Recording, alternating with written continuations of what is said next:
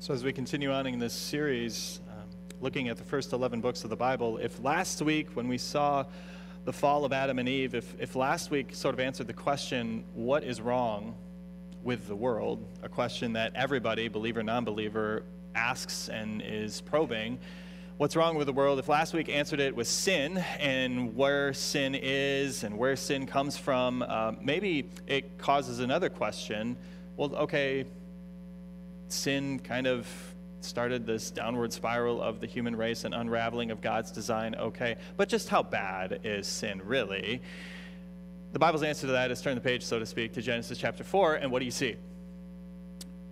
The first premeditated homicide in the second generation of the world, brother on brother, Cain killing his brother Abel.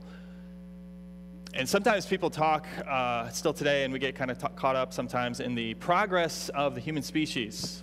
We say that we're progressing, we're advancing, and I think in some aspects that could be true, right? Technologically speaking, maybe scientifically, medically speaking, yeah, there's a lot of advancements, but spiritually speaking, you cannot even come close to making a claim that we are progressing, that we're making steps forward. Genesis 3 and 4 shows us that we're not progressing, we're regressing. We're making this giant step backwards, right? In Genesis 3, in the garden, it took Satan himself to tempt Adam and Eve to sin. But in Genesis chapter 4, not even God himself can dissuade Cain from murdering his own brother. And I don't want you to just think of Genesis chapter 4 and the story of Cain and Abel as simply a story about a brother murdering a brother. That's not what this story is about. It is, but it's way deeper than that. It goes on a whole nother level than that. That murder is really like the symptom of what you see. What this story really shows, what God has to teach us, is really the nature of sin and how sin can work inside of our lives, the need to tame it, and the devastating effect that can happen if we don't tame it. And on top of that, in spite of that, God's relentless, unrelenting grace along the way for our sin. And this really is a story that plays out in our lives on a daily basis. Not, of course, murdering brothers and sisters, that's not what I'm saying, but rather seeing how that sin and grace plays out. And we're going to see that by letting God teach us this morning, starting at verse 1. So here we go. Adam made love to his wife Eve, and she became pregnant and gave birth to Cain. She said, with the help of the Lord, I have brought forth a man. Later she gave birth to his brother Abel. Now Abel kept flocks, and Cain worked the soil. In the course of time, Cain brought some of the fruits of the soil as an offering to the Lord. And Abel also brought an offering, fat portions from some of the firstborn of his flock. The Lord looked with favor on Abel and his offering, but on Cain and his offering he did not look with favor. So Cain was very angry, and his face was downcast. Now, sometimes with these stories, with these accounts that we have maybe heard from when we were little kids and all the way up, sometimes we can oversimplify them to the point that you could almost have this impression that Cain was the bad guy and Abel was the good guy. We can just kind of, like little kids, like, yeah, Cain's the bad guy, Abel's the good guy. Cain's like this rebellious person, and Abel's like the choir boy. That can easily happen in our minds. But honestly, when we look at these words, that assessment, too simple, doesn't hold its weight. How do we know? Well, what are they both doing? They're both going to God and worshiping him, right? They're both going to God with a sacrifice in their hands. So what do you have? You have two sinful brothers from the same sinful parents going to the same God to worship them with a sacrifice, but one massive difference. Abel's offering is looked with favor, Cain's offering is not, and that brings up the question, well, why? Because at first look, it seems like, okay, God's showing a little favoritism here. This seems a little unfair. But as you probe a little bit deeper, you start to see there's a difference, and you start to see that the difference shows itself in the offering itself. What did Cain bring to God? some of the produce of the land. He was kind of like a farmer, maybe like his dad. I want to be a farmer like my dad, so there we go. But what did Abel bring? We're not just told some offering of his sheep. He brought the fat portions from the firstborn of his flock. Long story short, the best. The absolute best that he had. Now, the difference isn't so much in the content of the offering itself, but the motivation, the heart underneath that offering. And the New Testament is really good at helping us connect some dots and clear up confusion. The writer to the Hebrews in chapter 11, here's what he says. By faith, Abel brought God a better offering than Cain did. By faith, he was commended as righteous when God spoke well of his offerings. It's not that God liked lamb better than he liked vegetables. That's not it. It's the heart. It's the motivation behind those offerings. One was offered with a heart of gratitude and trust and joy and praise, and one was offered with a heart of obligation. I guess I have to. I guess I need to bring God an offering, so here you go. It's what I'm supposed to. Or if you wanted to make it even simpler, the way the writer to the Hebrew does, what was the difference? By faith. Which might cause someone to raise an eyebrow, because typically when I hear most people use the word faith, they talk about faith in terms of believing in the existence of God. Like you believe that God exists, but that's not the biblical definition of faith. You believe there's a God. Good. So do the demons. Not working out well for them. Satan believes in the existence of God. The Pharisees, religious elites in the New Testament, believed in God. They had the temple. They were worshiping. They were offering sacrifices. And Jesus comes to them and says, you guys are far from God.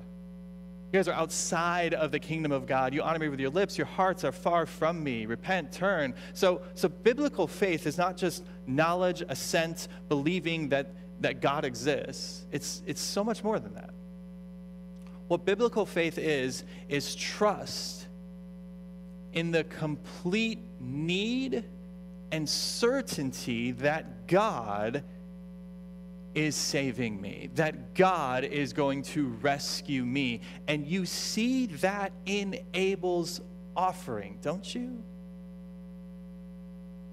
Why would Abel be so generous to take the absolute utmost best that he had and give it over to God? It's because he knew.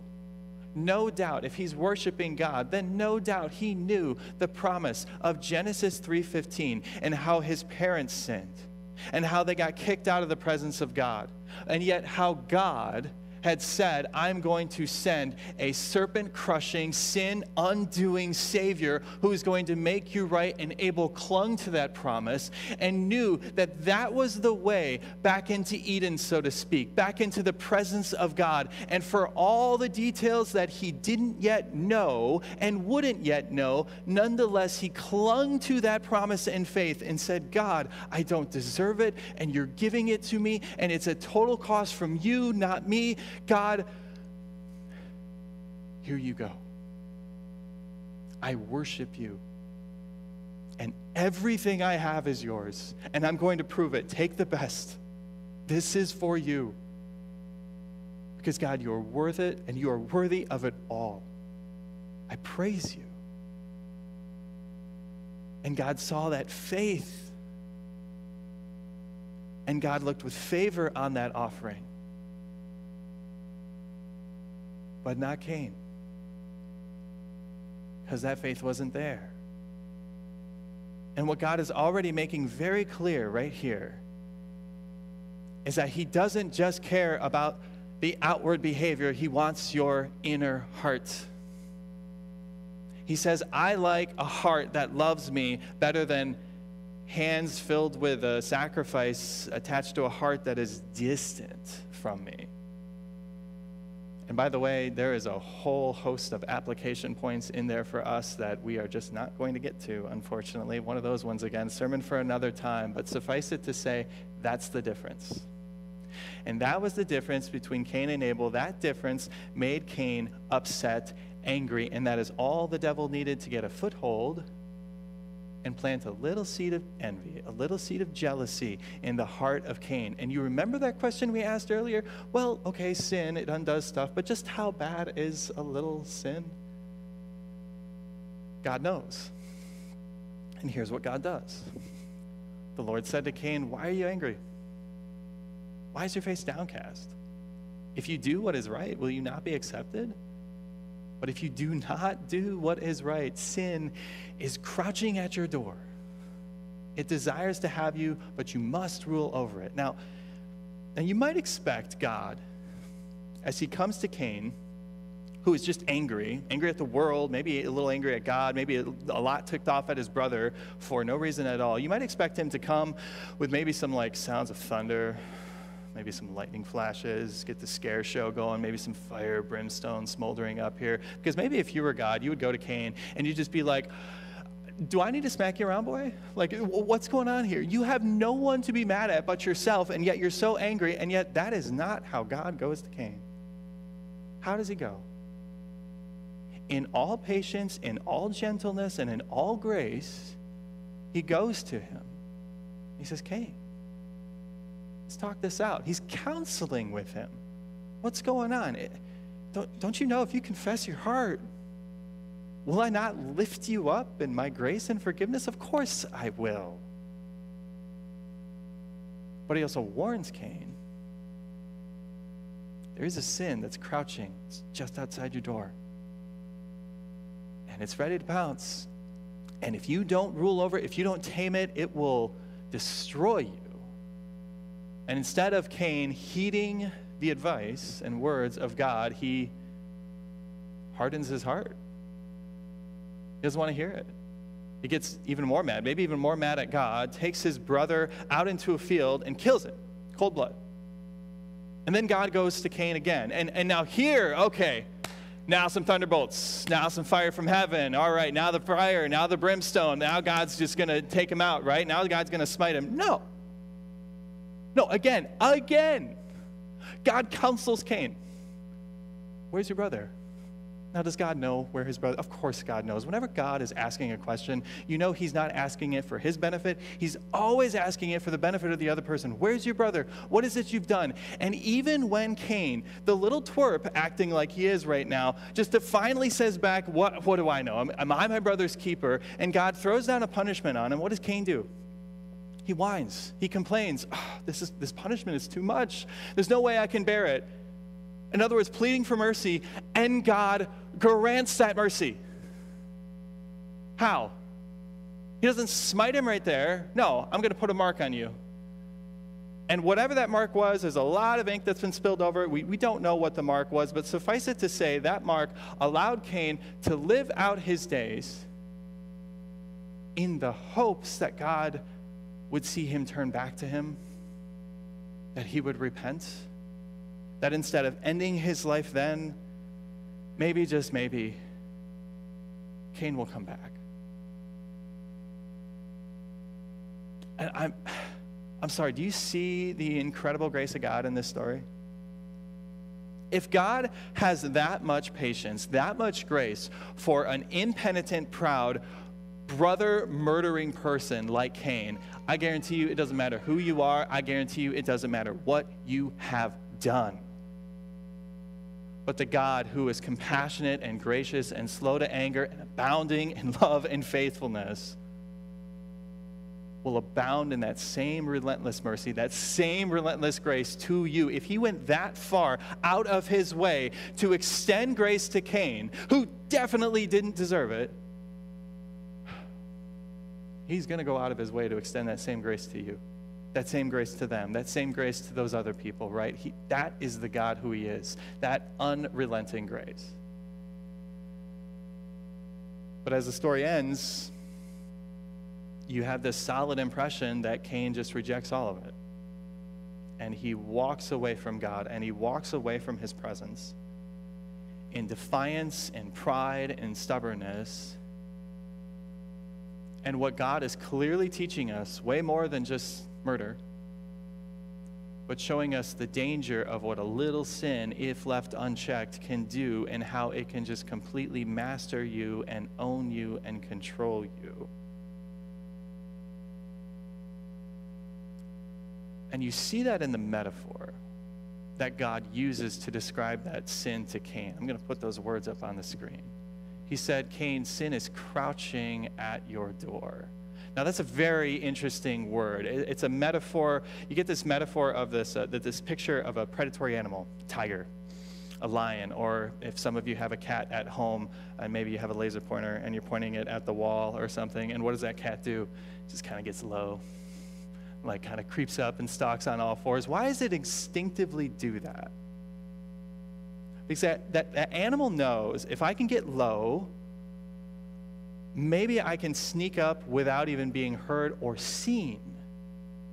And if I can be seen, I'm a whole lot deadlier. If I can't be seen, I'm a whole lot deadlier. But even if I am seen, well, I'm less of a threat. That's what it looks like. It's just a small thing. You look smaller than what you are. It's deception, right? It's trickery. And that's exactly how sin operates in your lives.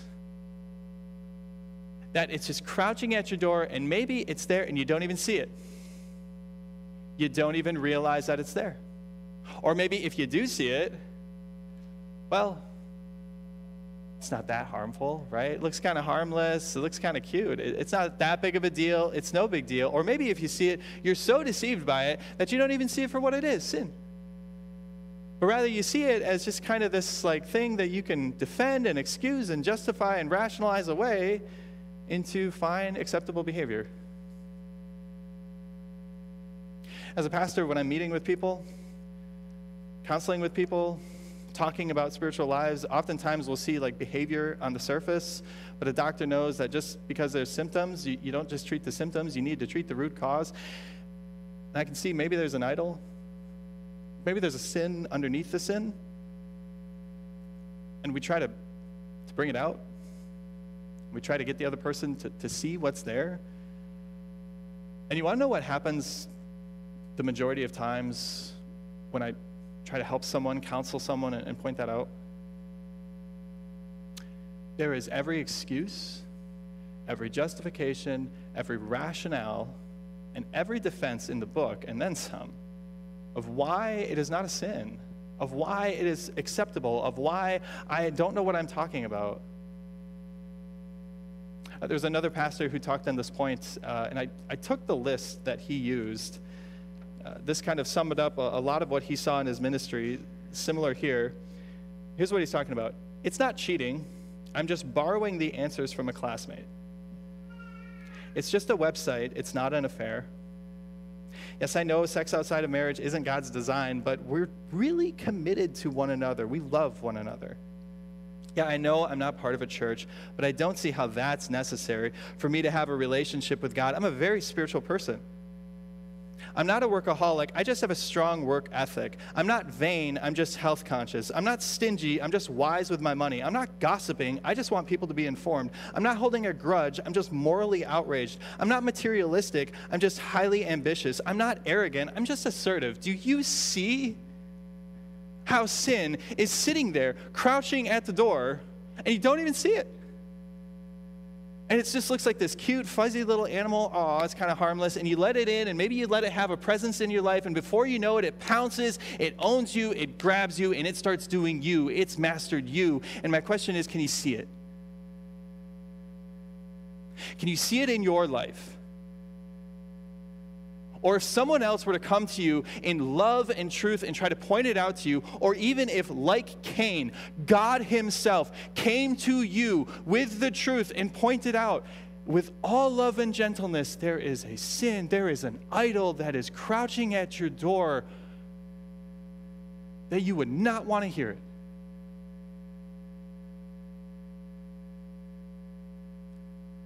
I say that not to be dramatic. I say that because that's been my experience. In fact, that's exactly what happened the last time I preached on these words. Years ago, another church, similar points in a message on Cain and Abel. Preached the sermon, said amen, was able to go home and spend the day relaxing with my kids. A couple hours later, I get a text from a member. My husband is throwing our marriage away and is divorcing me. And the only reason why, he says, I don't love you anymore. And you know what struck me? Is I remember exactly where they were a few hours earlier. Right about this area, front left pews in the church. They weren't asleep. They were both awake, making eye contact, sitting right next to one another, attentive. And even after the service was done, I remember him saying, "Good message, Pastor. Thanks for the sermon." But I don't know what he got out of it. Because within the next 20 to 30 minutes, as I drove over to their house and talked to him about his sin, he had every excuse, every justification, every rationale of what he was doing was not a sin. It was fine. And he was actually miffed and offended that I, as his pastor, would dare call him out for a sin. Because proud people don't want to listen. Because proud people like Cain don't want to see what's there. Can you see it? Can you see what is maybe crouching at your door, lurking in the bushes? Can you name it? Can you see what maybe you have already let into your life and has started to develop a presence? Or maybe even a bigger question, can you see what has already mastered you? Or is your pride blinding you and you refuse to see it?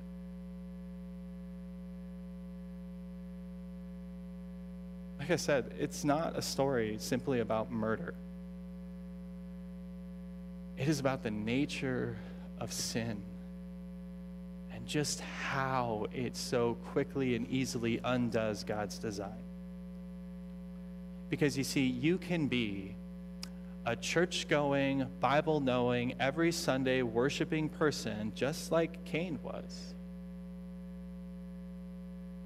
and totally not see it, and not want to see it, and let it lead you from the presence of God.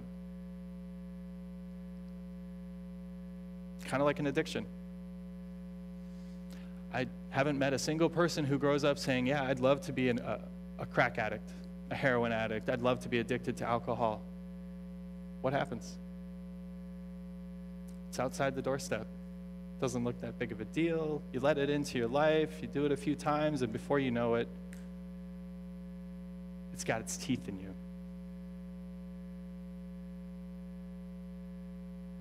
I think if we see anything, maybe we see more than we ever thought heading into this story. We're more like Cain than we are like Abel. And what I want you to hear loud and clear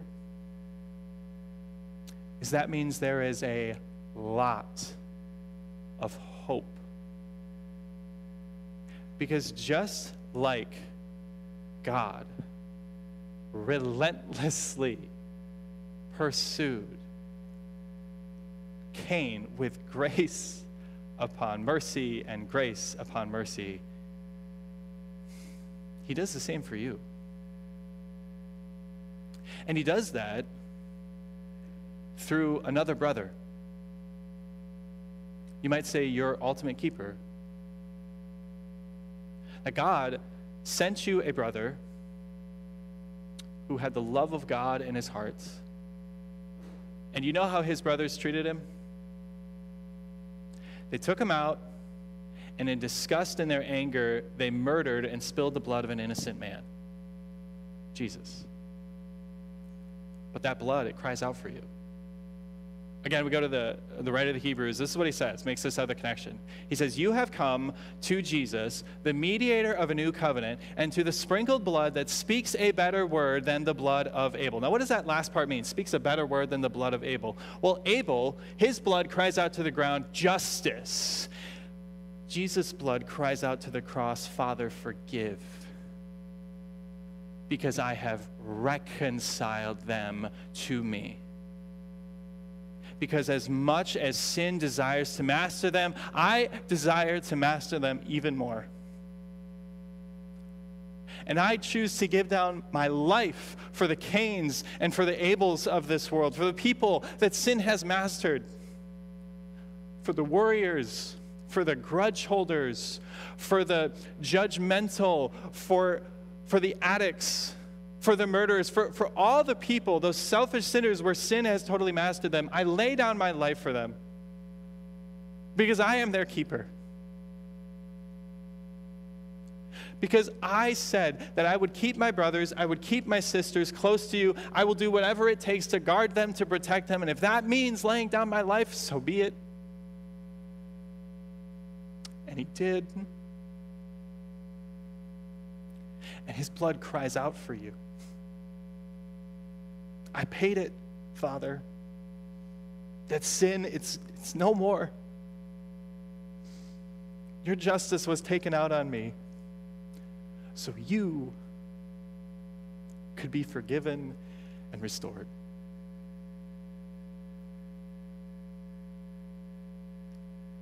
And one last thing that this lesson teaches us is, besides that kind of a brother that you and I absolutely need,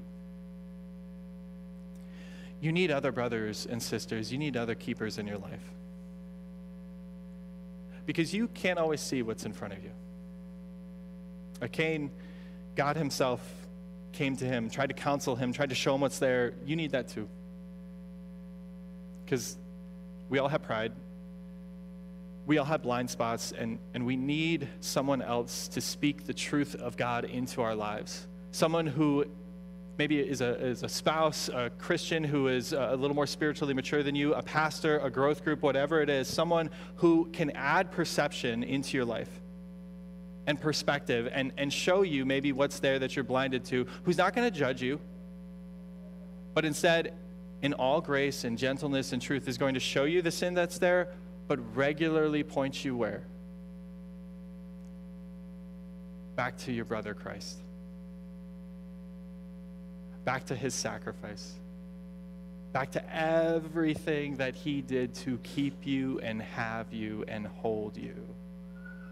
Because it doesn't matter who you are. It doesn't matter what you've done. Jesus' blood cries out from the cross for you.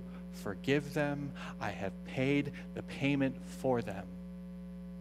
The punishment is gone. I bore it. And that is the kind of love and grace that'll transform your hearts. And when you get that love, when you get that grace, that is what will take you from living like Cain's to loving like Abel's. Let's pray. Heavenly Father,